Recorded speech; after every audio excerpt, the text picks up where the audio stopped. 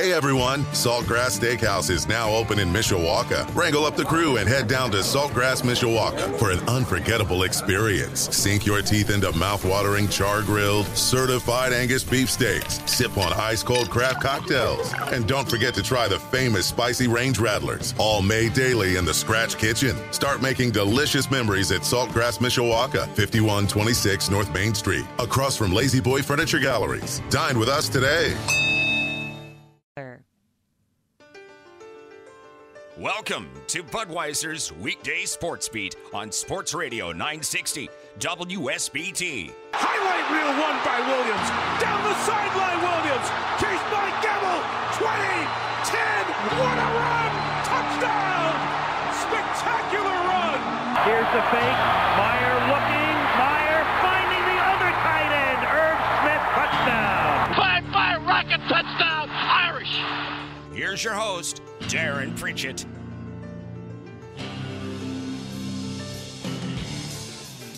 It is 27 minutes in front of 6 o'clock on your home of the Fighting Irish, Sports Radio 960 WSBT. Final score from Notre Dame Stadium Saturday night, Notre Dame 35, Clemson 14. 28-0 in the fourth quarter as the Fighting Irish absolutely bulldozed this Clemson football team that was number 4 in the country. Joining me now on the program is Tyler Horka, Notre Dame football beat reporter at Blue and Gold Illustrated, blueandgold.com, and of course my co-host on Game Day Sports Beat, powered by Michelob Ultra, which will be on the air this Saturday from 9 a.m. to 11 as the Irish take on Navy in Baltimore with a noon kickoff.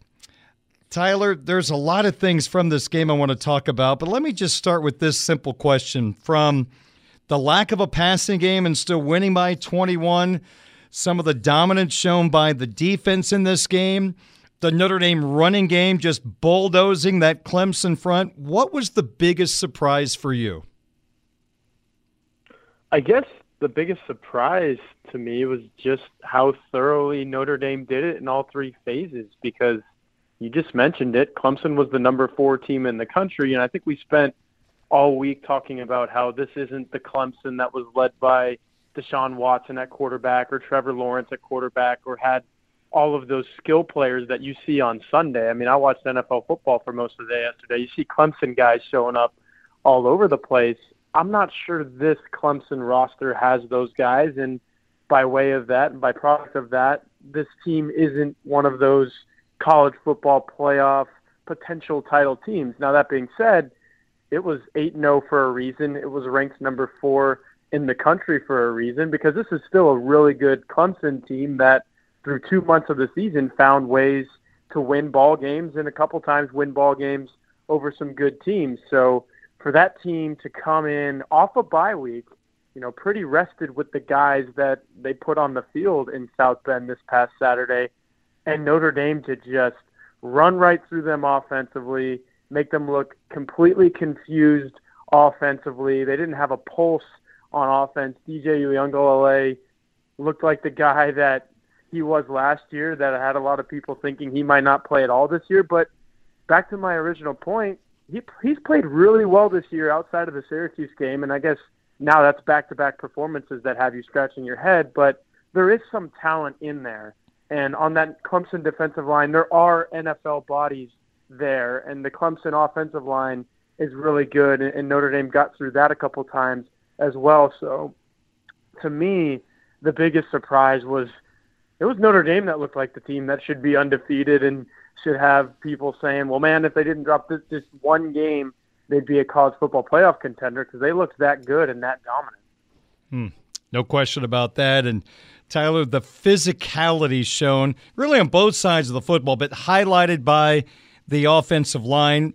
We felt like the offensive line was going to be a strength at the start of the year. It took a couple of games, but Harry Easton has these guys looking like a serious contender for the Joe Moore Award given to the nation's best offensive line. Now, they're probably not going to win it because they're not going to be on a team that's going to be in the college football playoff, but for them to do what they did to that Clemson front, even if they were a little overhyped coming in, that was still a really good defensive line. And I'm just shocked, even without a serious passing game, they were still able to run the football that well.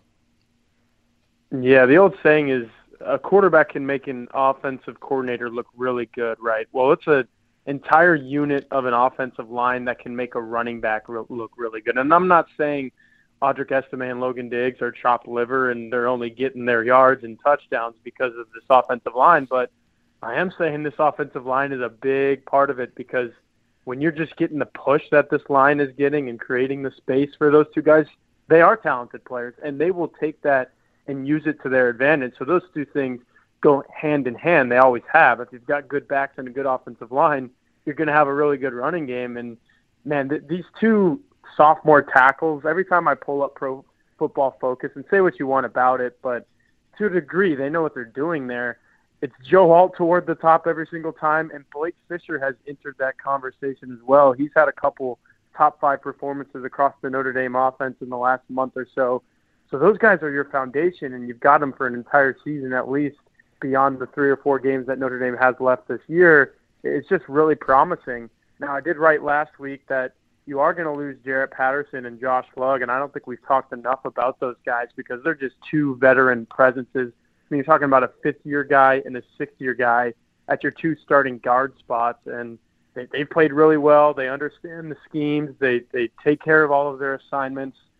It's not a given that Notre Dame is going to have that at those 2 spots next year, be it Andrew Kristofic, Rocco Spindler, maybe some of the freshmen, Billy Strauss gets a shot at some point. But just from left to right now, what you're looking at from Alt to Fisher with Patterson and Lugg in between, and then Zeke Correll is a guy that we used to have weekly conversations about, but now we're not even talking about him, which is a good thing most of the time.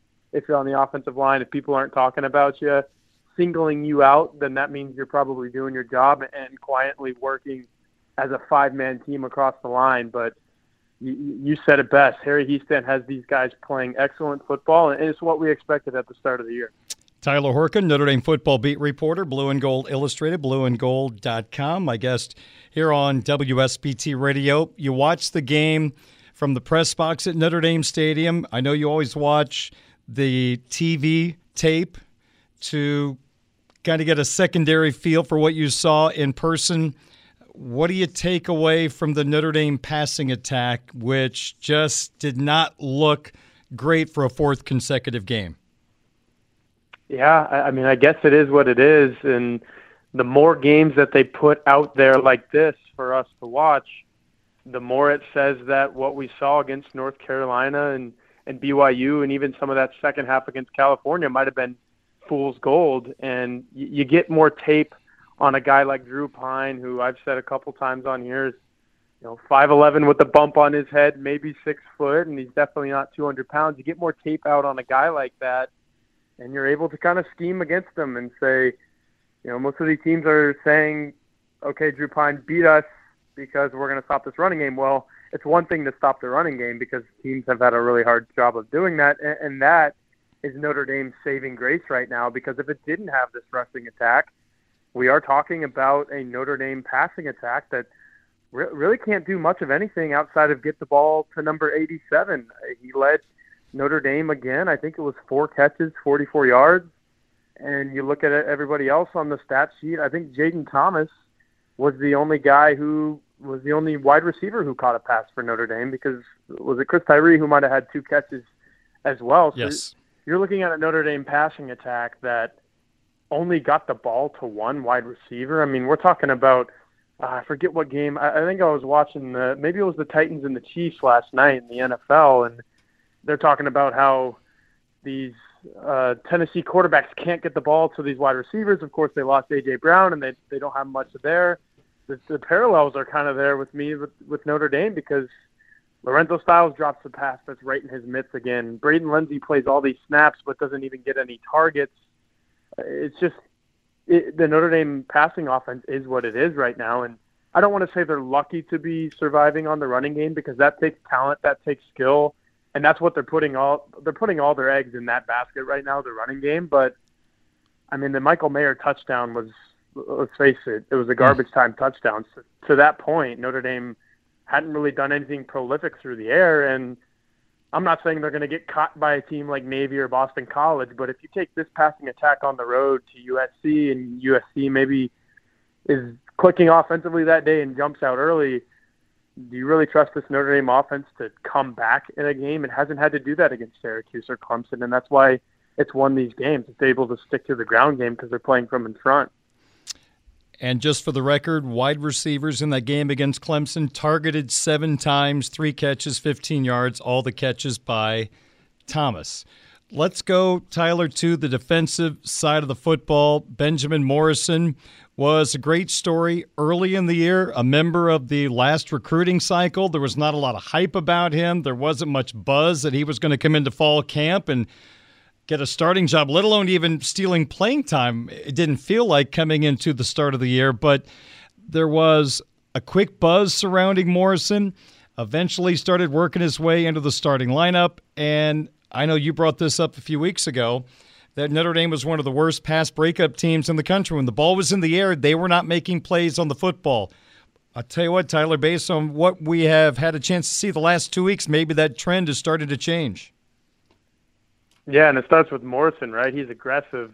I forget what the quote was from Marcus Freeman in his Monday press conference, but it was something about confidence and aggression, and Benjamin Morrison embodies both of those attributes, and he's just an 18 or 19-year-old true freshman, which is crazy. Everybody thought that Jaden Mickey would be that true freshman that comes in and is the star for the Notre Dame secondary, and he might be that at some point in his career. I'm not writing that off. He's had the typical freshman season. You get him on the field. I wouldn't even say typical, actually. He's probably played a little bit more than a typical freshman, but he gets on the field. He has his good plays, his bad plays. You hope that he learns from the latter and doesn't have many of them as a sophomore and junior and maybe even going into a senior year. But it's been Morrison, the guy that comes in, and you're like, holy cow, this guy's only a freshman. I mean, the 2 interceptions against Clemson were huge. They both led to touchdowns. Of course, he took that into his own hands the second time and just said, I'm going to take this one to the house. And I think that speed was pretty electrifying. And a lot of people at Notre Dame Stadium and even watching on TV, seeing him race down the sideline,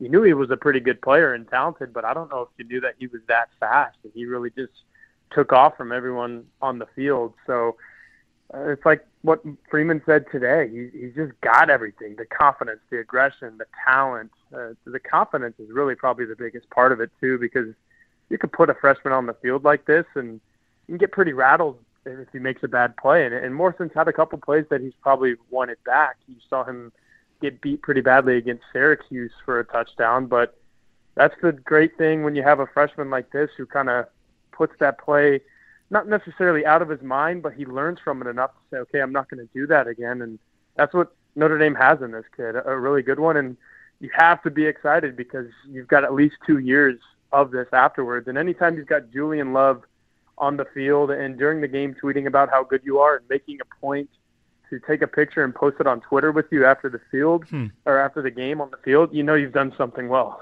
Yeah.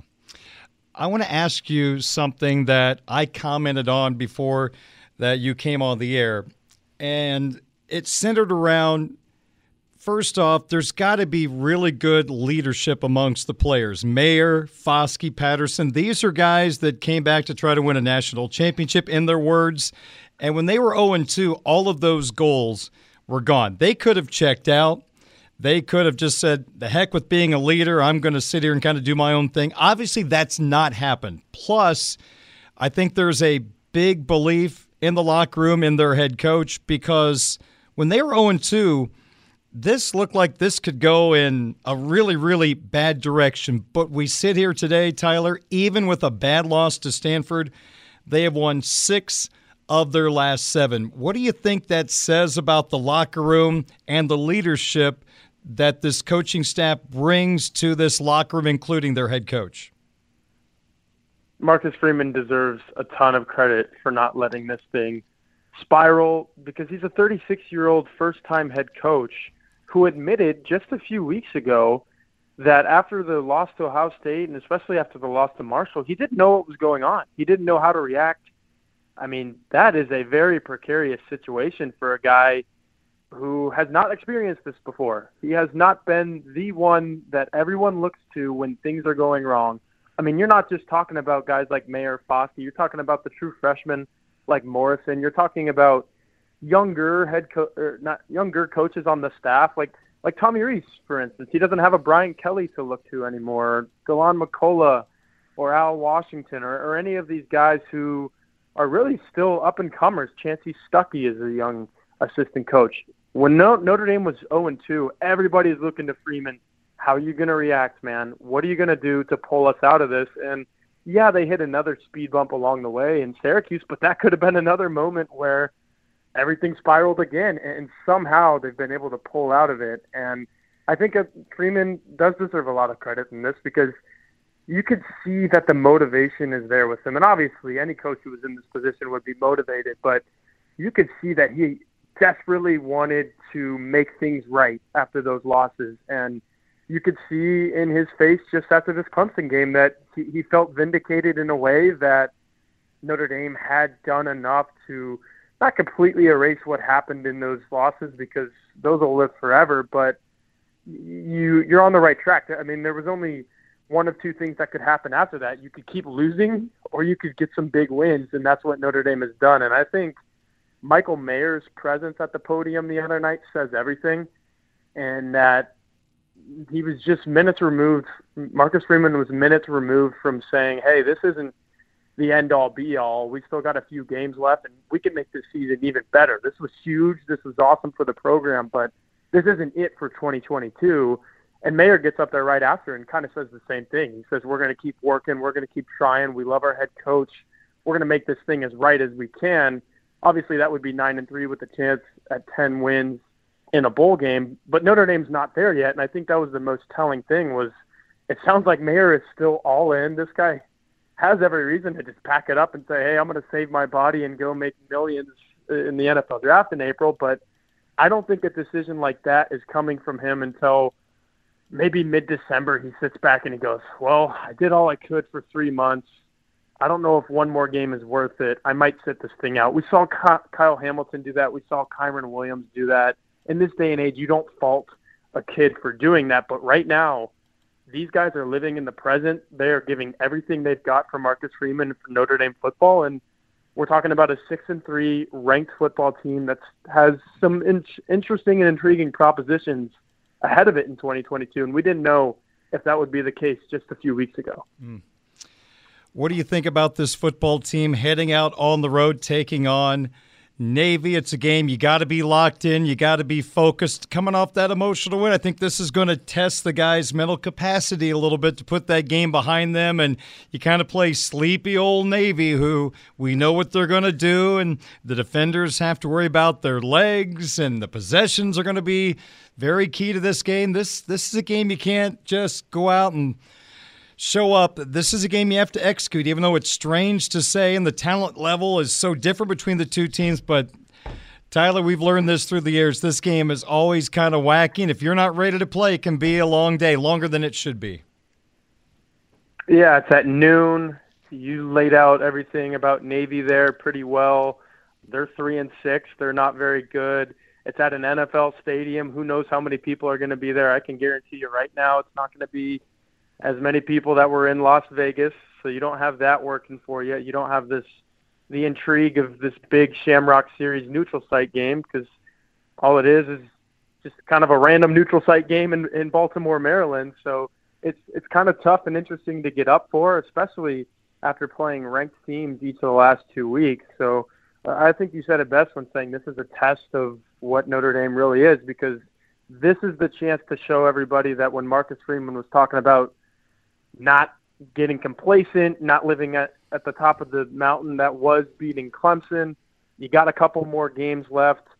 You don't have USC yet. I know everyone's kind of getting excited for that already, but you got to play a couple losing football teams before then. So how do you look against those losing football teams? Because the last time you played a couple teams like this, excluding UNLV, you lost to Stanford, you lost to Marshall. So this one's away from Notre Dame Stadium, so maybe it's good to kind of just go somewhere else other than the site of the field storming and kind of get some different vibes. But those vibes are very different from what they experienced against Clemson. So it'll be interesting to see how they fare.